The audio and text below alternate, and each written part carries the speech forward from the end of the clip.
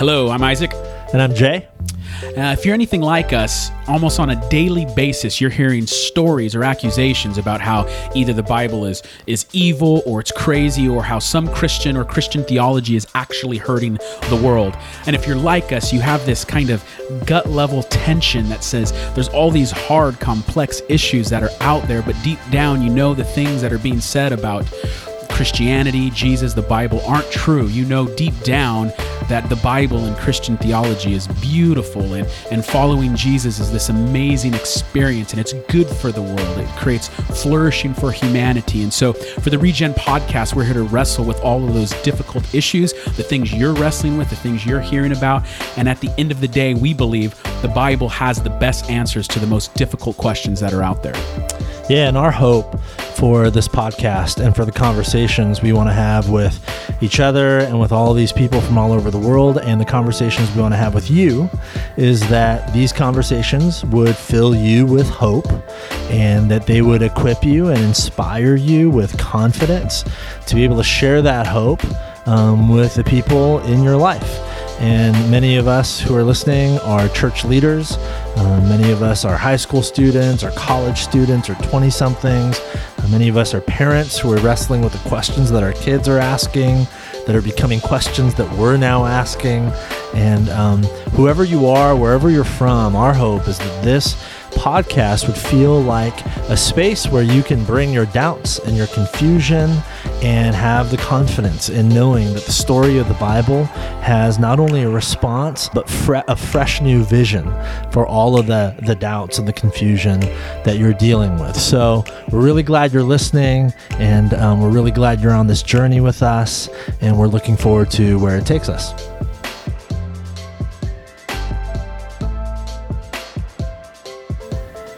Hey, again, I'm Jay, and I serve on staff at a local church here in Santa Cruz, California, and I've been serving in the local church for about 15 years, and it's been an interesting journey. And the Regen podcast, the Regeneration Project, first and foremost, and now this podcast really for me is an extension of a passion of mine in response to so much of the wrestling and struggling that I've seen in the hearts and minds of so many people that I've served over the years. And I have the great privilege of serving on the leadership team of the Regeneration Project, and I'll be jumping into this podcast with all of you listening, alongside my good friend Isaac. Yeah, hello. So I serve as a pastor as well in the Bay Area. Sort of my journey in this has been similar, where I started off as a youth pastor, just wanting young people to know and love Jesus. And as I was in youth ministry for quite some time, you're just wrestling with all these just deep issues that students are being confronted with. And ultimately that led me to say, okay, more than just being a youth pastor directly for these students, we got to start doing some big level thinking as a church in the country to know our culture and know what our kids are wrestling with and what our young people are wrestling with. And so I transitioned to serve as a lead pastor outside of the youth pastor to kind of get churches thinking theologically, being biblically grounded, being centered on the person and work of Jesus. And so it's been a blast working with Regen, putting on forums and events and teaching series to do deep theology, to do deep work with the text in the Bible. And again, it's because we believe it has really the best answers for life's most difficult questions. For our first podcast, we have Dan Kimball with us as a guest, and he's really the kind of heart and brains behind Regen. He's the director of the Regeneration Project and really was the one to get this off the ground and running. And Dan has served in ministry for decades and has seen so many changes take place. There's one key story you have, Dan, that really, for me, illustrates what Regen is all about. It's the story of that one, it was a young person writing you emails, and you kind of had this back and forth exchange, and then it turned out to be kind of a surprise ending and really fueled some of your passion to do what we're doing. So, you know what story I'm talking about? Yes, I do. It was, I was leading a young adult ministry that was quite large, and it had a spectrum of all different people of beliefs in it. So it was always an adventure that way. And I started getting some emails from a guy named Brad. And this email was sort of questions from, a lot were from the Old Testament, questions about everything from, should you be cutting the hair on the side of your head to tattoos. And then some are more serious about polygamy and slavery and things that were coming out of the Bible, asking specific questions. And they're all done like in a negative sense. Like, how can the Bible really say this? And so getting this emails, I would take the time to start answering each one, like pretty articulately, Yeah. and I'd study and send something back. And so then almost it felt like within a minute or two after I'd send one back, an answer, he would then send me another question. And this might be another strange one. And some of them were, again, really serious about, out of the scriptures, about why do we believe what we do, violence that God would have allegedly commanded, things like that.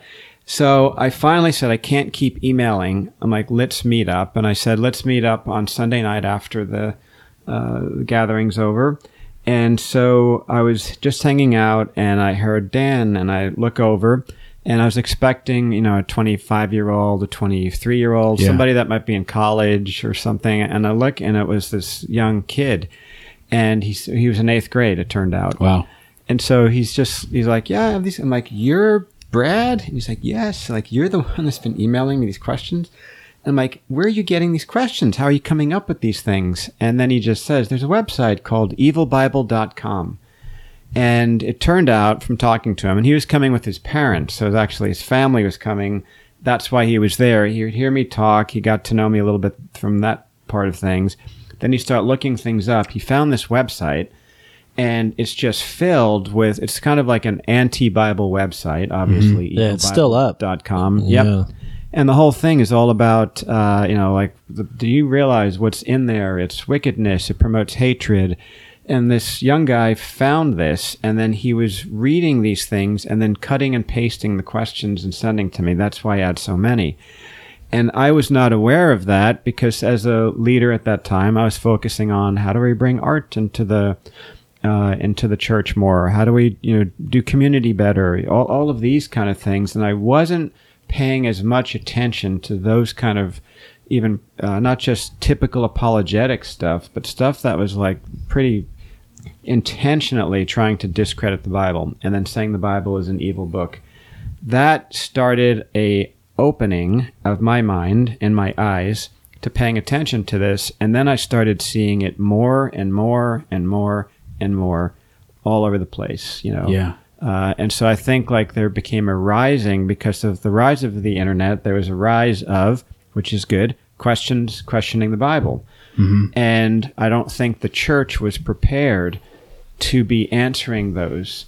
And you had generations that were growing up getting totally caught off guard by these kind of questions. Yeah. There's that book that you showed me once, Dan, the Awkward Moments, Children's Bible. Yeah, Awkward Moments. And there's one image that's just so seared into my mind. It's the Noah's Ark story.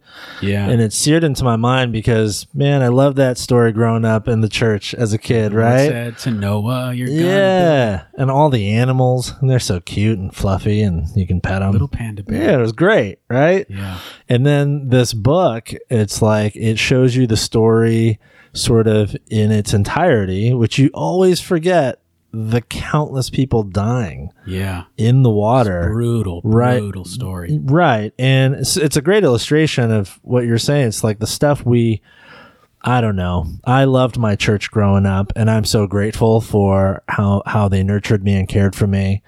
But they for sure did not tell me the Noah's Ark story that way.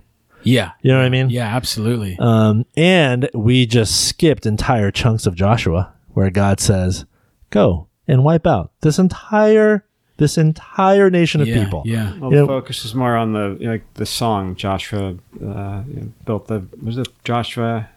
I didn't grow up in There's a song where you march around the walls of Jericho or something. And the walls came tumbling down. Yes. Yeah. Right. So they focus on the walls tumbling down. They're not saying, killed all the women and kids. Yes. So they don't have... yeah, totally. Yeah. And I think like in that book that you're saying, what was going on is the more that this was always there, but the church overall sort of surface skim taught that stuff to younger people. And when you get older, you just don't question it as much.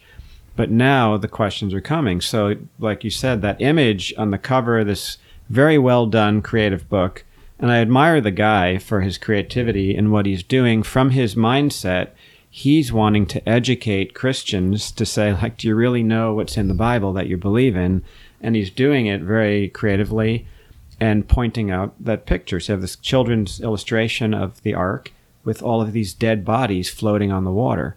Right. You know, so like you don't normally think through. And there was, who knows how many people were, killed, babies drowning, parents probably holding up their kids as they drowned as a family, people being bashed against rocks with waves. Like, we kind of ignore that and just give out little models of ark and animals, to kids. Yeah, they're incomplete. They're incomplete versions of the stories. No, right. Same thing with the Joshua story, all of the killings. I had a guy that was, this was fairly recently, a college student here at UCSC, University of California, Santa Cruz, contacted their InterVarsity leader that said, I can't be in your group anymore. And so she ended up sending him to me, and I met with him, and he had this letter. It was a very articulate letter saying, I grew up hearing these stories, but I never really paid attention to them. Now, as a college student, I'm actually really reading it. And one of them was, we were in horror thinking about how Herod would murder these children in Bethlehem, 2 years old and under, like slaughter them. And we were like, that's evil. That's wicked. And then it suddenly dawned on him, because he was reading Exodus with his study group, God did the same thing to the Egyptian children, the firstborn of Pharaoh, in the plagues. And so he's like, he suddenly had this picture of God. Why are we in horror about that with Herod doing it? Yet God did sort of the same thing with the firstborn of these children dying. The families dying, their kids. And he's starting like, how come I've never even thought about this or heard about this? And then it's really fascinating, because he's like, so I went online, the letter says this, I went online and I found a website, evilbible.com. It's the same one as I've heard before from that 8th grader kid a couple years earlier. And that's why we're in such a different time period today, where on your phone, you can look up the problematic Bible verses, and they're right there for people. And all of a sudden, the authority, the pastor has all of the answers and things like that. Now it's all over for access. And then if you have a bent to try to disprove, which has always happened, disprove the faith or discredit the Bible, all of this information of what's been in the Bible is now being brought to the attention of Christians who are being caught off guard in how to respond to it. That's different than in years past, for sure. Yeah, for sure. I think one of the major challenges now is the number of voices out there and the number of loud voices out there. The Oxford Dictionary every year puts out a word of the year. And I think for 2016, the word was post-truth. A lot of people have talked about this. It's so interesting because if post-truth is the word of the year, that for sure means something about our cultural moment.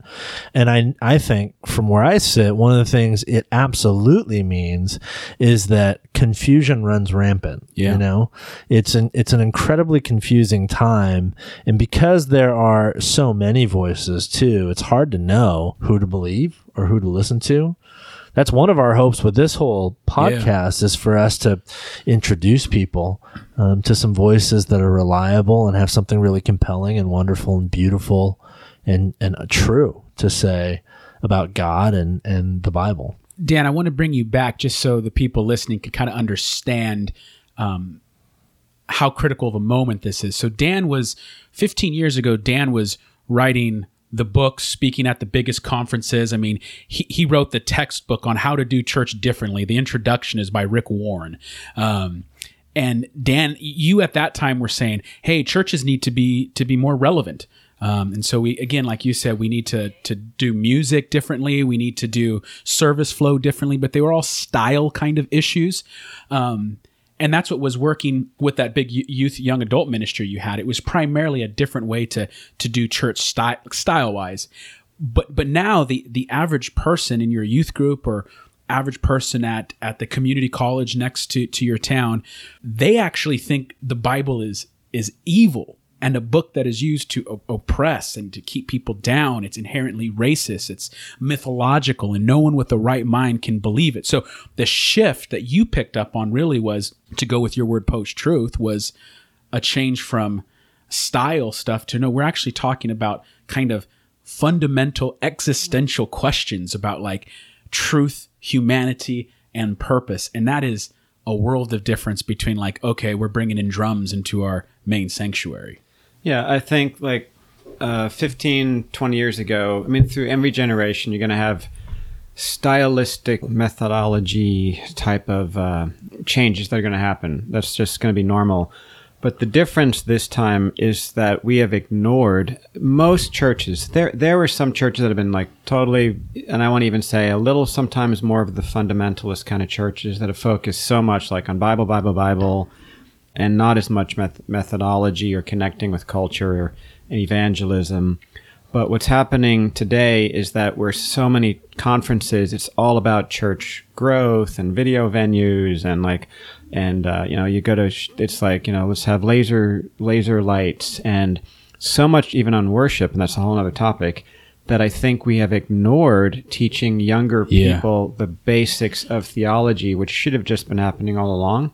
And that so much of the Bible they're totally not aware of. So then when they see things, there's it's first started in Germany, and clever news group did this, and then they've repeated it in the States a couple times.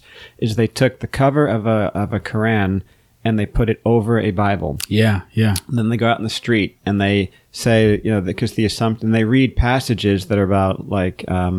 When the woman reaches over to help her husband in a fight, cut her hand off. Like, there's certain things, and then they're reading it, and after they read several of these passages that are about God commanding violence or these things, they're like, "What do you think of this?" And they're like, "It's horrible. It's it's a wicked religion. It's violent." Then they take the cover off, and it's a Bible. And then you just see they're like, I was in church my whole life. I didn't know that was in there. Right. And so then you can see that's super unsettling. And I think what's going on is that there is, because the church overall focused so much, and we need to, on the good and positive things in the scriptures, and we memorize like, the nice positive Bible verses. Then you have those that are trying to disprove the faith right now. And they're pulling to the surface all of the other kind of Bible verses, the wicked sounding ones or the violent ones. And it's catching a lot of younger Christians off guard already when their faith is becoming unstable.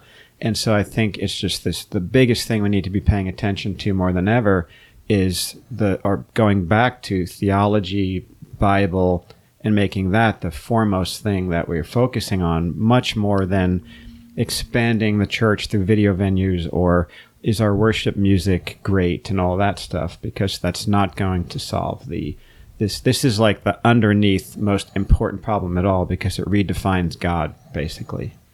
Yeah, that seems to be the key point for me. You said it in one of the earlier stories about, I think you were talking about the UCSC student who wrote that letter. And the question for him wasn't just, why is the Bible so evil? Because really that's not the bottom line question. The bottom line question is, okay, well then if there is a God, and if he's good and loving and kind like you say he is, help me make sense of all this stuff in here that does not seem good and loving and kind at all. It seems the opposite. Exactly. Like that same guy, he said the church he came from, and I know the church, it was in San Jose, and he's like, it's a thriving church. They have good music. They have relevant preaching. They were a loving church. So this was not a irrelevant church. Right. But he never was taught these kind of things. And so all of a sudden they get surfaced. He asked his parents. First he asked his student leader up on campus. They couldn't answer it. Then he asked his parents. They couldn't answer it. Then he asked his youth leader. And his youth leader was like, kind of like caught off guard. Like, I don't know.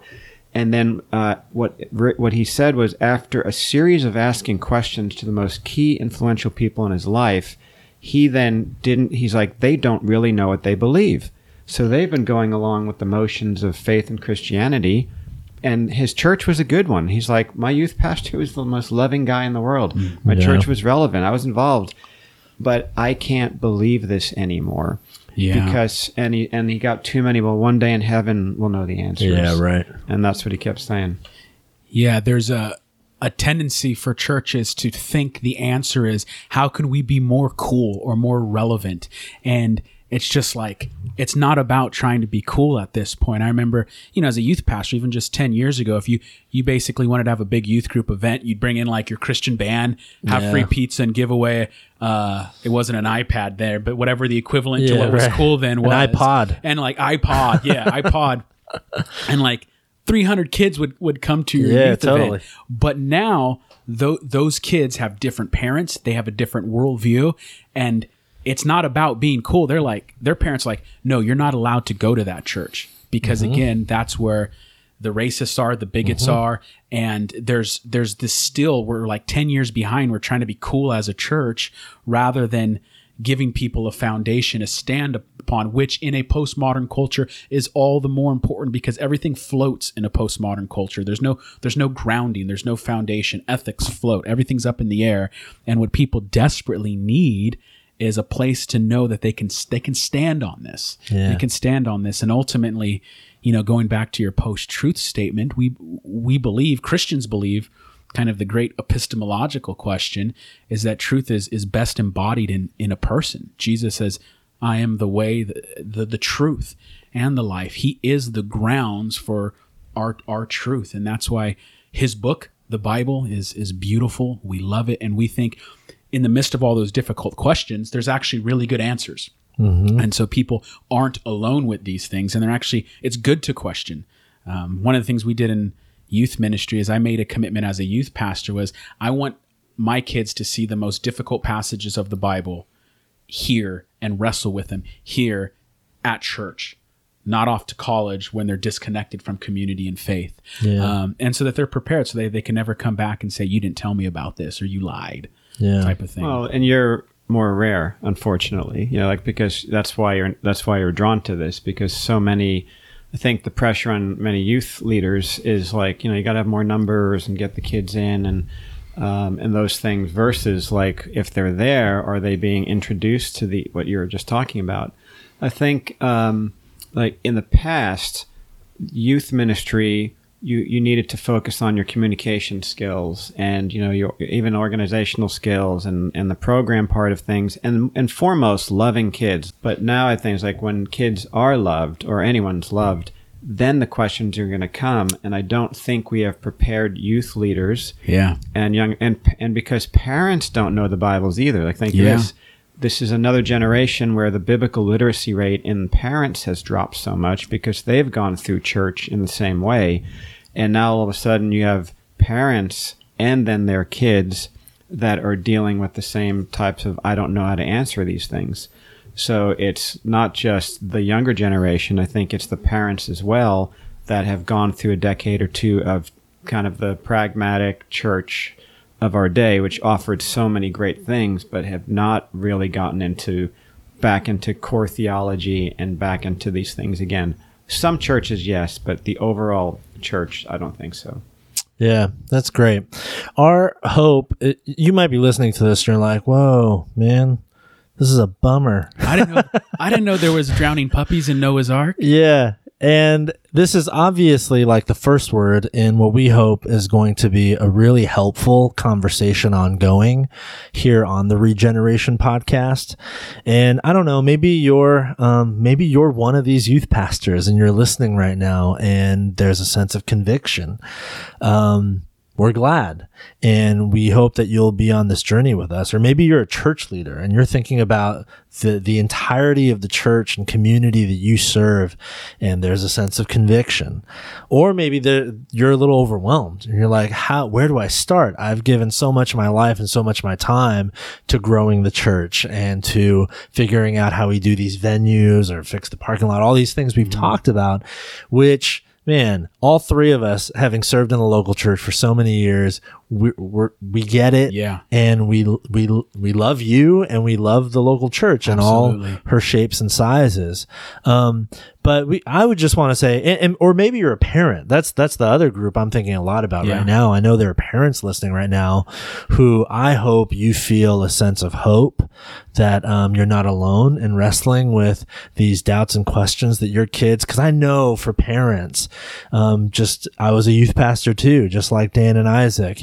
And I remember desperation in the voices of parents who were dealing with the doubts and questions and the potential loss of faith that their kids were going through, and the desperation in their voices. And this conversation is for all of you and for anybody else who has doubts and questions or feels overwhelmed with the challenges ahead, or feels conviction that, man, I do need to dig in and ask these questions. And so the Regeneration Podcast, our hope, our highest hope, and our aim is to offer really thoughtful and engaging and interesting and really ultimately helpful and inspiring dialogue that equips you to be able to confront some of these questions rather than shying away from them or ignoring them.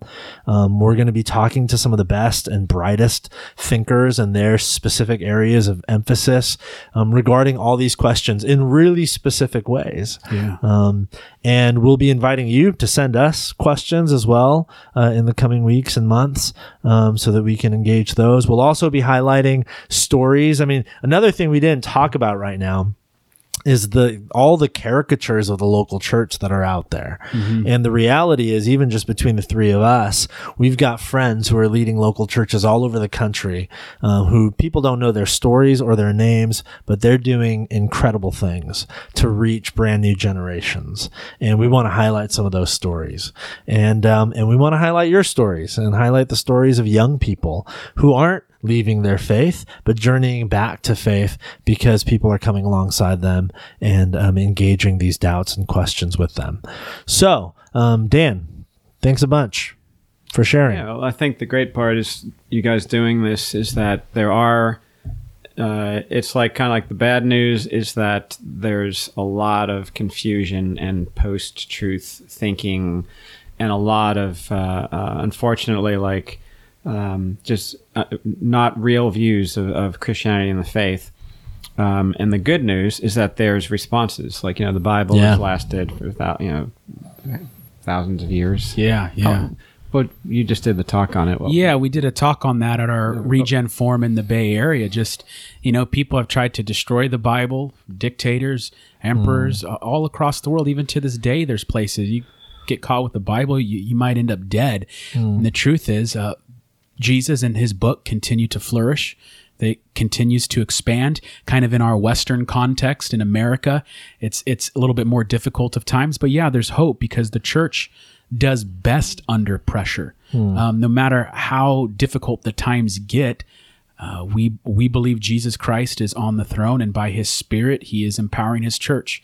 And that's why we love the church. As Jay said, we're all pastors. We love the local church. We think Christian theology is beautiful, and we think the bride of Christ, the church, is beautiful. And so you're not alone. There's really good answers, and we want you to do this journey with us. Tons of conversations, tons of things to come. That's a great segue. The teaching that Isaac's talking about, it was phenomenal. He just did at our large annual event. So it's a great segue just to give you some resources to stay connected to us. The first thing I would say is visit us on our website, regenerationproject.org. And on the website, our podcast will be posted there.